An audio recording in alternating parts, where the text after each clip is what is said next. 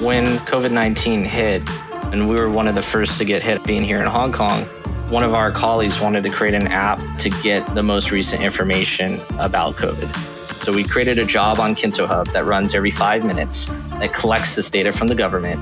And then we rebuild a Gatsby website with the most recent data every 5 minutes. And then we got about 3 million visitors within a 4-week time span, and it cost us $0. Hey, this is Brian, and you're listening to Jamstack Radio, a bi-weekly series where we discuss the Jamstack, a new way of building websites and apps that are fast, secure, and simple to work with. Jamstack Radio is brought to you by HeavyBit, a program dedicated to helping startups take their developer products to market. For more information, visit heavybit.com. If you're interested in being a guest on the show, or if you'd like to suggest a topic, find us on Twitter at Jamstack Radio. Welcome to another installment of Jamstack Radio. On the line, we've got Joseph Cooper. Hey, how's it going? Good. And you're calling in from Hong Kong. Do you want to tell us why you're here and what you do? Yeah, sure. So, always been a fan of the Jamstack, and essentially we did a viral piece and an open source piece around Jamstack, so definitely want to talk about that. And then I'm also got a startup that I'm promoting, KintoHub, as well. Cool. Let's talk about what KintoHub is first. Yeah. So KintoHub, so what we're doing is that we are focusing on making it simple to deploy and debug full stack apps in the cloud.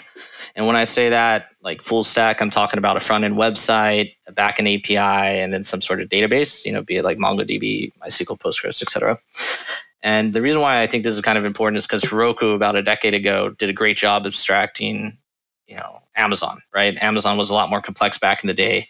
And with Heroku and other providers now, Netlify, et cetera, it makes it dead simple to be able to get that stuff, your apps into the cloud. But once your app gets a little more too complex and you need a database or things need to scale and costs get out of hand, you kind of leave Heroku and then you just go use Kubernetes and the cloud native offerings and Amazon, Google, Azure, et cetera. Yeah, so most companies end up growing out of the simple solutions and then into something a little more complicated. Yeah, exactly. And you usually want a little more control, and then it's usually a cost thing. Like the average person I hear that leaves those platforms is because of a cost thing or control. Yeah. So KintoHub's really aiming to just like be an interface for cloud providers. We're not trying to do like the next gen cloud provider itself, and we're doing this by abstracting the powerful features that cloud providers already provide or in the cloud native space and Kubernetes space. And then when we don't abstract it, we give our users the ability to control the infrastructure with these things called Helm charts. So it's really our thesis to be able to still get your full control or use like a very clean dashboard abstraction of the cloud. Okay, so I guess the life cycle is that you have a simple solution that someone could actually scale and grow with. Is that, I guess, the pitch to anybody interested in sort of taking Kinto for a spin? Yeah, exactly. So if you like the Heroku or like the abstracted cloud provider space, the simple cloud space, but you still want the power of Amazon, Google, Azure, before you jump over to their ships, like take a peek at KintoHub. Excellent. Yeah. I personally am a fan of all those other things you had mentioned. And I come from the Amazon world, the AWS world. Like I saw that sort of product grow and grow and grow into something that it's a little overwhelming for someone new approaching it. Yeah. But there's some other stuff, like I'm not as familiar with the Azure platform as well. So I tend to just stick to what I know. And what I know is like either the simple things that like the one-click Heroku, Netlify's. But yeah, I appreciate tools like Kinto that can expand sort of my breadth of what I touch to approach like deploying applications. So can we dig a little deeper into the post that you guys actually came out on the News Stack and sort of how this is related to the Jamstack? Yeah, definitely. Yeah. So what we did is when COVID-19 hit, and we were one of the first to get hit outside of China being here in Hong Kong, one of our colleagues wanted to create an app to get the most recent information about COVID. Yeah. And that information might be hospital queues, like how long, if you go to a certain hospital, how long would it take for you to see a doctor? Maybe it's about, is there toilet paper available around the corner? Yeah. And then all the cases that have happened in your neighborhood. So if you're building, because here you can be living with 1,000 people in one single apartment complex. If your building got hit, you can know about that. Yeah. So this data is all publicly available by the government. And we knew that there would be a high demand for such an app to kind of look at what's going on.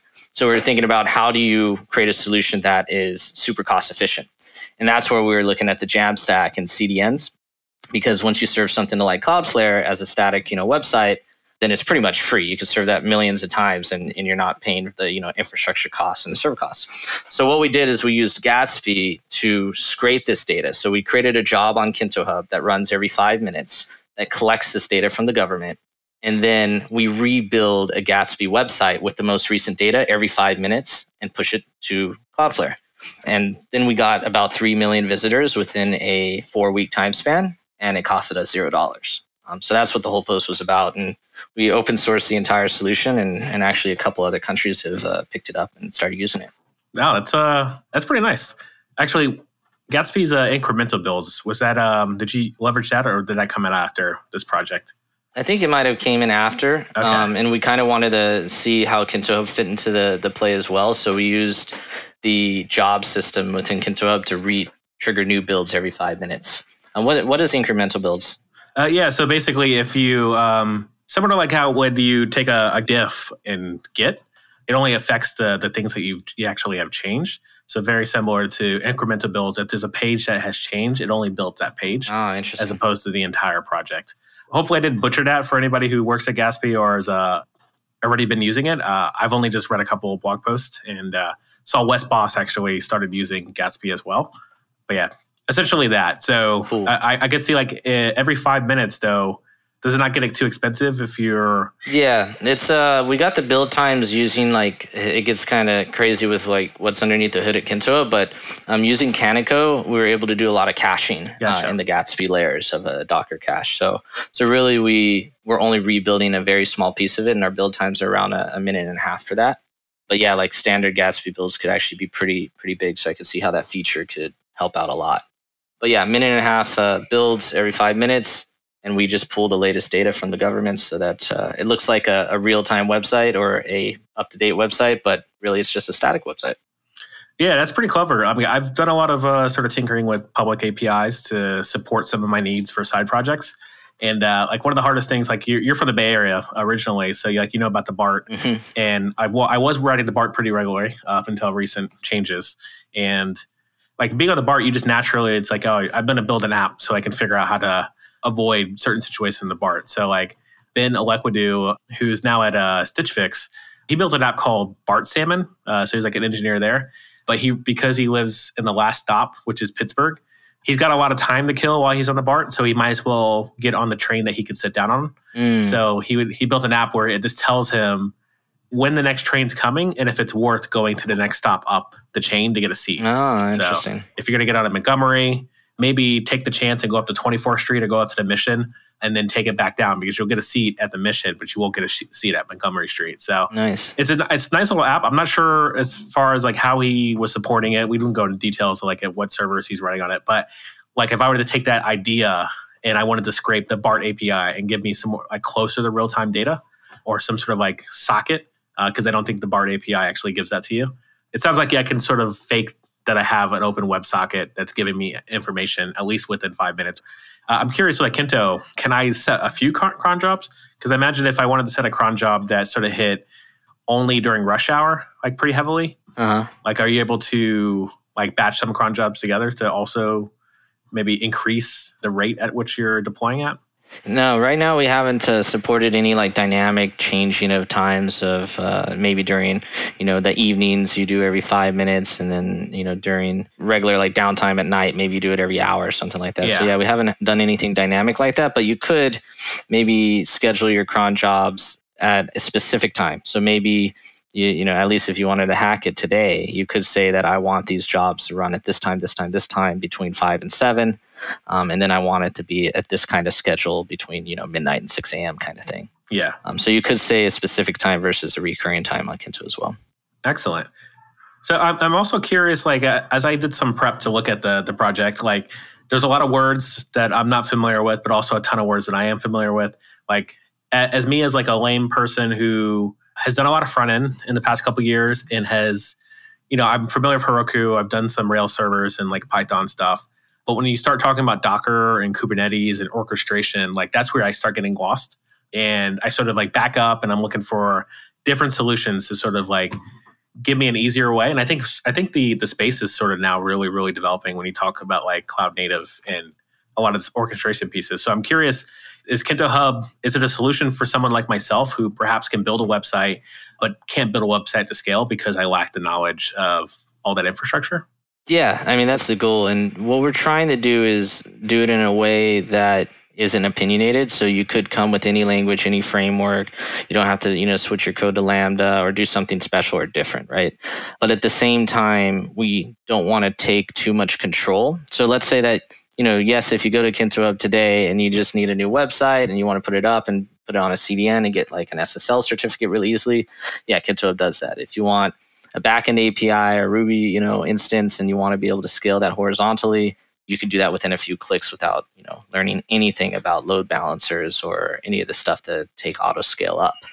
But then there's that moment where you're like, I need a database and I want it to be like super production grade. Like I want a MongoDB instance replica set with, 5 different instances, et cetera, which kind of might go outside of your domain name, but maybe for more serious, larger apps or teams, they might want that control. And that's where the whole Docker and Helm exposition comes. So if you do want to control your containers, you can bring your own Docker file.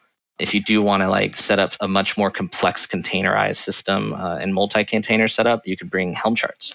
So that's the offering that we're doing. Interesting. Yeah. Could you explain what Helm is? I think most listeners or most of our listeners are familiar with the idea of Docker, but I haven't actually heard of Helm and know what the sort of benefit of that product gives you. Cool. Yeah. So Helm is very similar to what the NPM, Maven, and you get the package management of actual languages is, but for Kubernetes. Gotcha. So if you wanted to get a service running, even if it was just a website running on Kubernetes, you might package that as a Helm chart, which would be the same as an NPM package.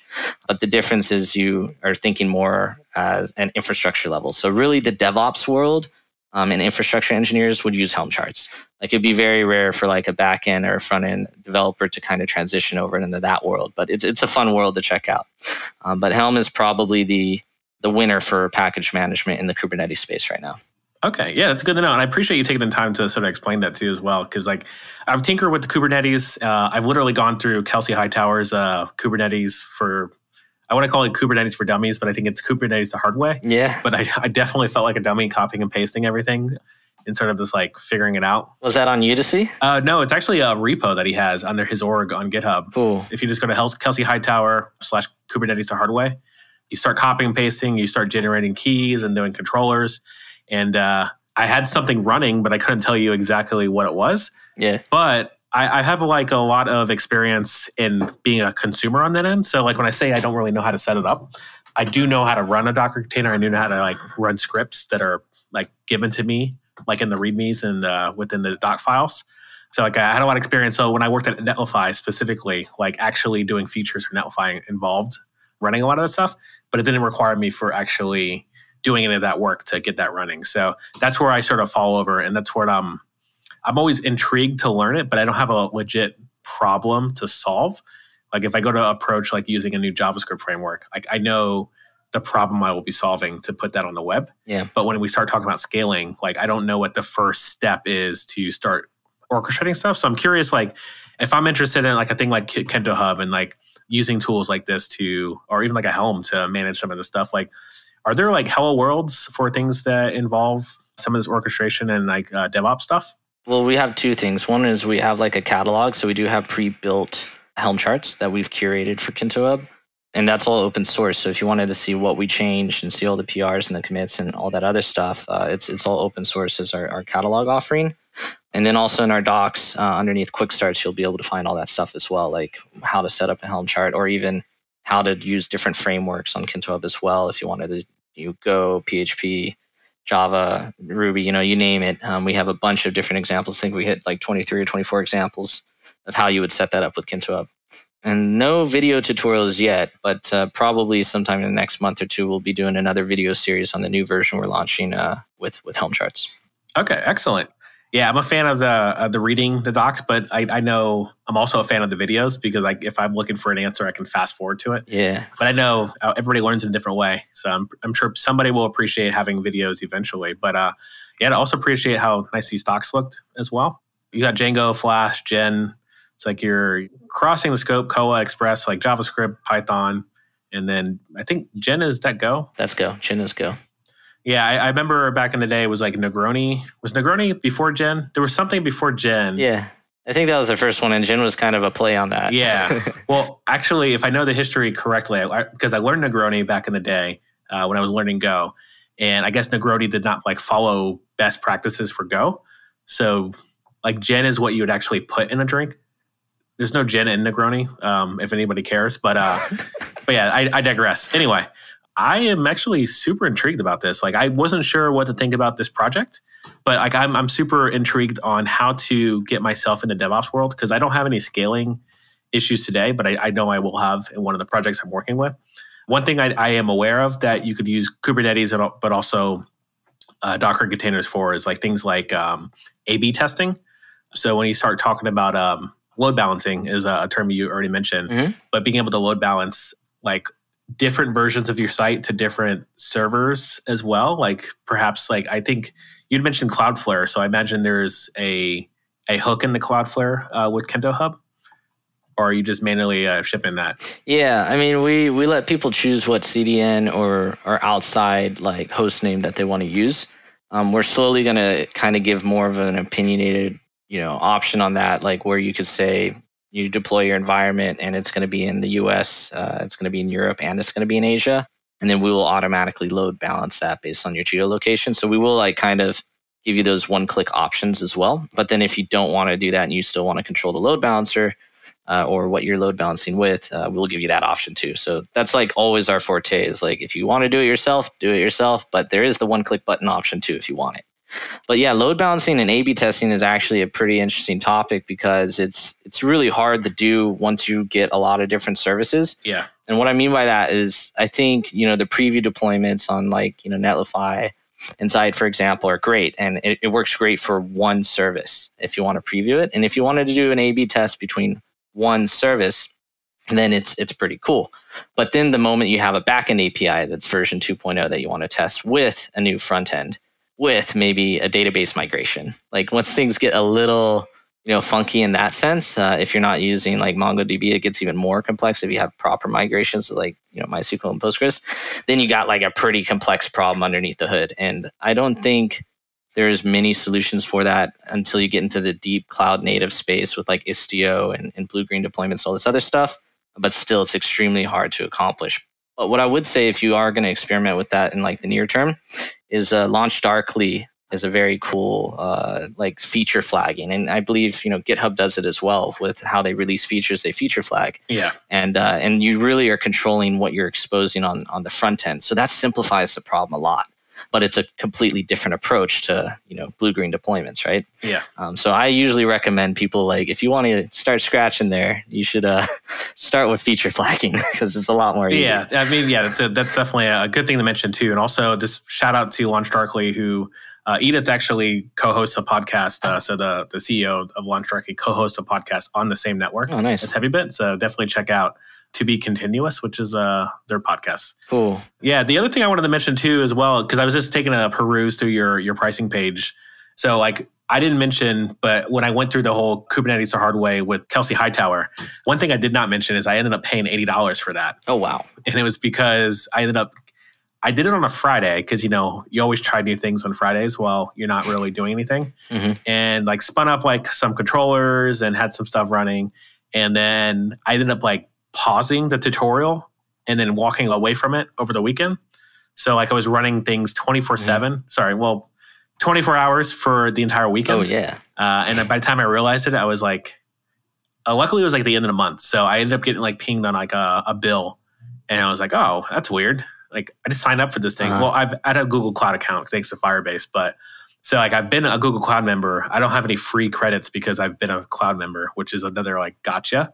So then I'm like, oh, wow, $79? Like, what did I do? Like, this must be wrong. Because I ended up seeing my credit card, like, pending charge. And I was like, And then I was like, oh, I left that thing running. And because, like, I just closed the terminal, like, this kept it running in my machine, never, like, restarted or anything like that. Yeah. It was just sort of charging me, which was amazing. An expensive tab.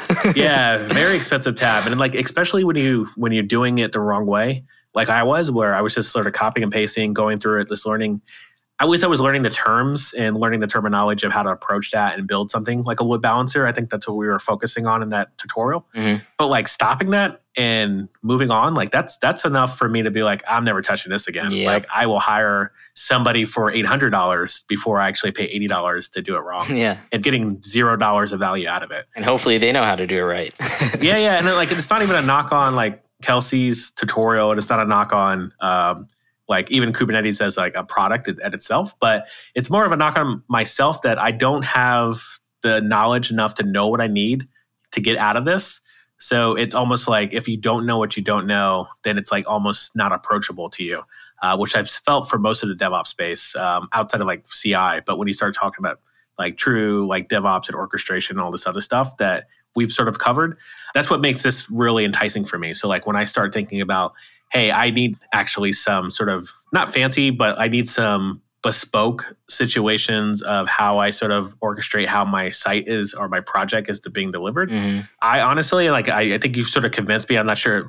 The goal wasn't really for you to sell me on the podcast, but I'm actually really, really intrigued on trying this out. Yeah. And I hope the listeners sort of gone through this sort of journey with me. Yeah, no, I hear you. It's and it's been a journey for me, and it's funny that you mentioned and learned that from Kelsey as well, because I learned Kubernetes from Kelsey on the Udemy. Okay. I think it was like Introduction to Kubernetes. So that when I first started looking into this idea back in early 2017, late 2016, I just took the course and just learned, Kubernetes, and it was mind blowing.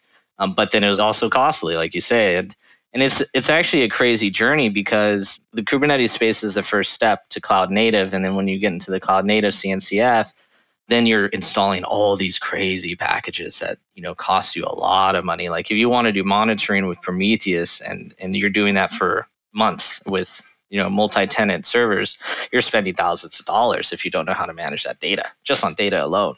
And it takes one little configuration to say, hey, put it in cold storage versus put it in memory. You know what I mean? So it's like, it's crazy. Yeah. The learning curve in terms of costs in this space is insane. So that's like one of the things that, of course, why you would leave maybe Heroku or another place too, because of cost.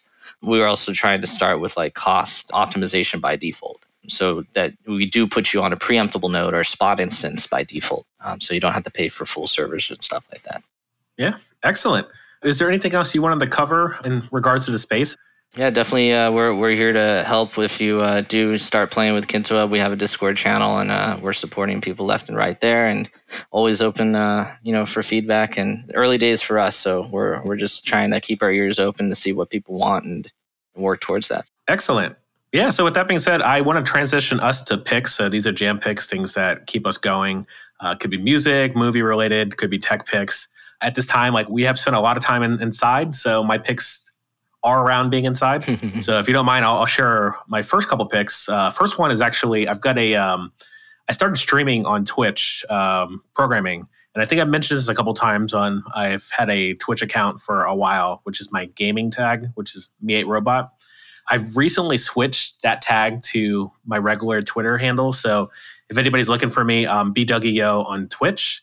And I've been streaming like twice a week for at least the last 30 days. And it's been quite the experiment. It's been a lot of fun to sort of just pull up my terminal and like Visual Studio Code and just start hacking away at some of the problems that weren't really work related. I just wanted to sort of hack on something, but also get feedback. And usually on Fridays, I get a couple of guys who will jump in and start chatting and giving me pointers and tips on like what I'm doing wrong. So like if you like to learn in the open and learn in public, I highly recommend it.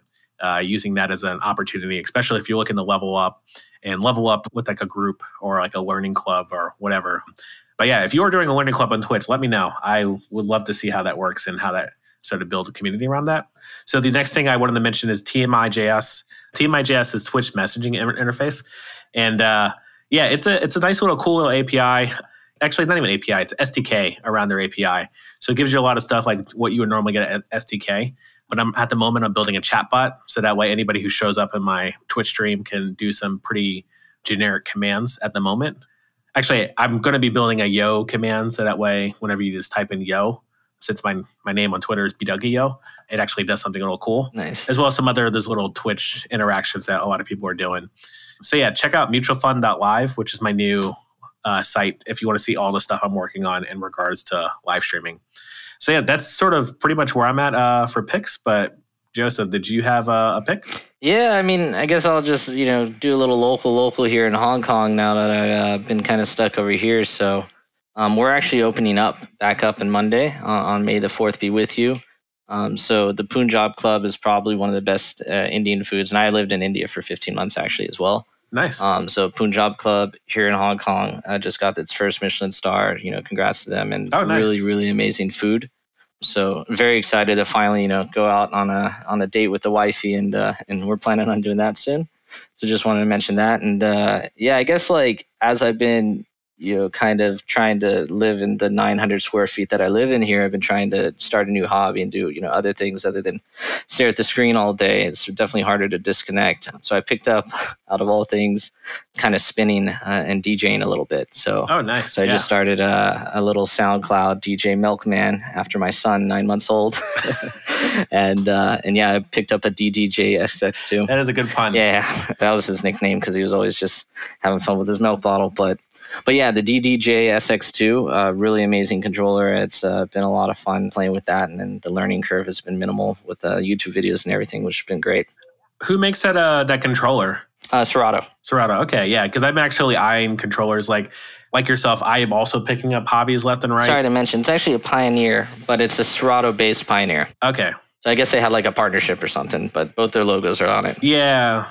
And at this point, a lot of this music gear, because I've got a Behringer mixer, a lot of these companies have they're buying each other. So you have this different levels. So sometimes it can be confusing on who.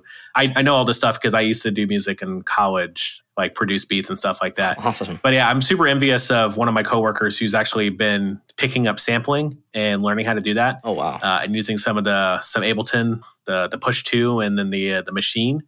I just don't need another hobby. I think if I do that, then my family will never see me because then I'll be coding, I'll be streaming, I'll be playing games, and then I'll also be making music. So my kids will have to raise themselves. So I'm hoping that one of my other hobbies will die off once everything opens up. But I'm really intrigued in a lot of these Instagram artists. I don't know how much you've been paying attention to some of these DJs doing their sets on Instagram Live and even Twitch too as well, which has been weird because it's a weird place to watch stuff that's not gaming. So coding is even weird to watch it there. But it's new content, but not weird enough that you can't watch me. I didn't realize. So I'm actually from the game industry. This is my first startup outside of the game industry. Did you get a chance to play Valorant at all, or got the invite? No. I've watched a bit of it, but the first person shooters, I haven't really been into them since college. I'm a very passive player, so I wouldn't even be playing right now if I had the invite. But I have been watching, so I'm a bigger fan of watching the first person shooters nowadays. Yeah, mainly because I'm not really into the battle royale. I used to play Counter-Strike. Counter-Strike's probably the only one I still do play. Yeah, but so you're playing Go? Yeah, jumping out of airplanes and then dying and then waiting another 30 minutes until you get put into another room. It's just not my speed right now. Oh, I hear you. I'm a huge Counter-Strike fan. Actually, I clocked over 6,000 hours in high school playing Counter-Strike, which was ridiculous. I believe it. Yeah. I was an OG Counter-Strike player, so I used to play on my janky Windows machine back in middle school. Yeah, but Valorant looks like it has the CS mechanics, or at least the 1.6 old, you shoot them, they're down kind of thing. So yeah, definitely excited to try it out when it comes out. Yeah. When it's open to everybody, I'll definitely give it a spin. But yeah, I just don't have it in me to start really going hard because some of these kids are just way too good. So yeah. Anyway, Joseph, I just appreciate you coming on, calling us from all the way from Hong Kong, and sharing about your budding DJ career, but as well as talking about the DevOps space and sort of clearing it up for me, but as well as the rest of the listeners. So thanks for that. And listeners, keep spreading the jam. That's all the time we have for today. If you're interested in being a guest on the show, or if you'd like to suggest a topic, find us on Twitter at Jamstack Radio. To learn more about Heavybit, visit heavybit.com. And while you're there, check out their library. It's packed with amazing talks on sales, marketing, product, and general management from founders of developer tools companies and other industry leaders.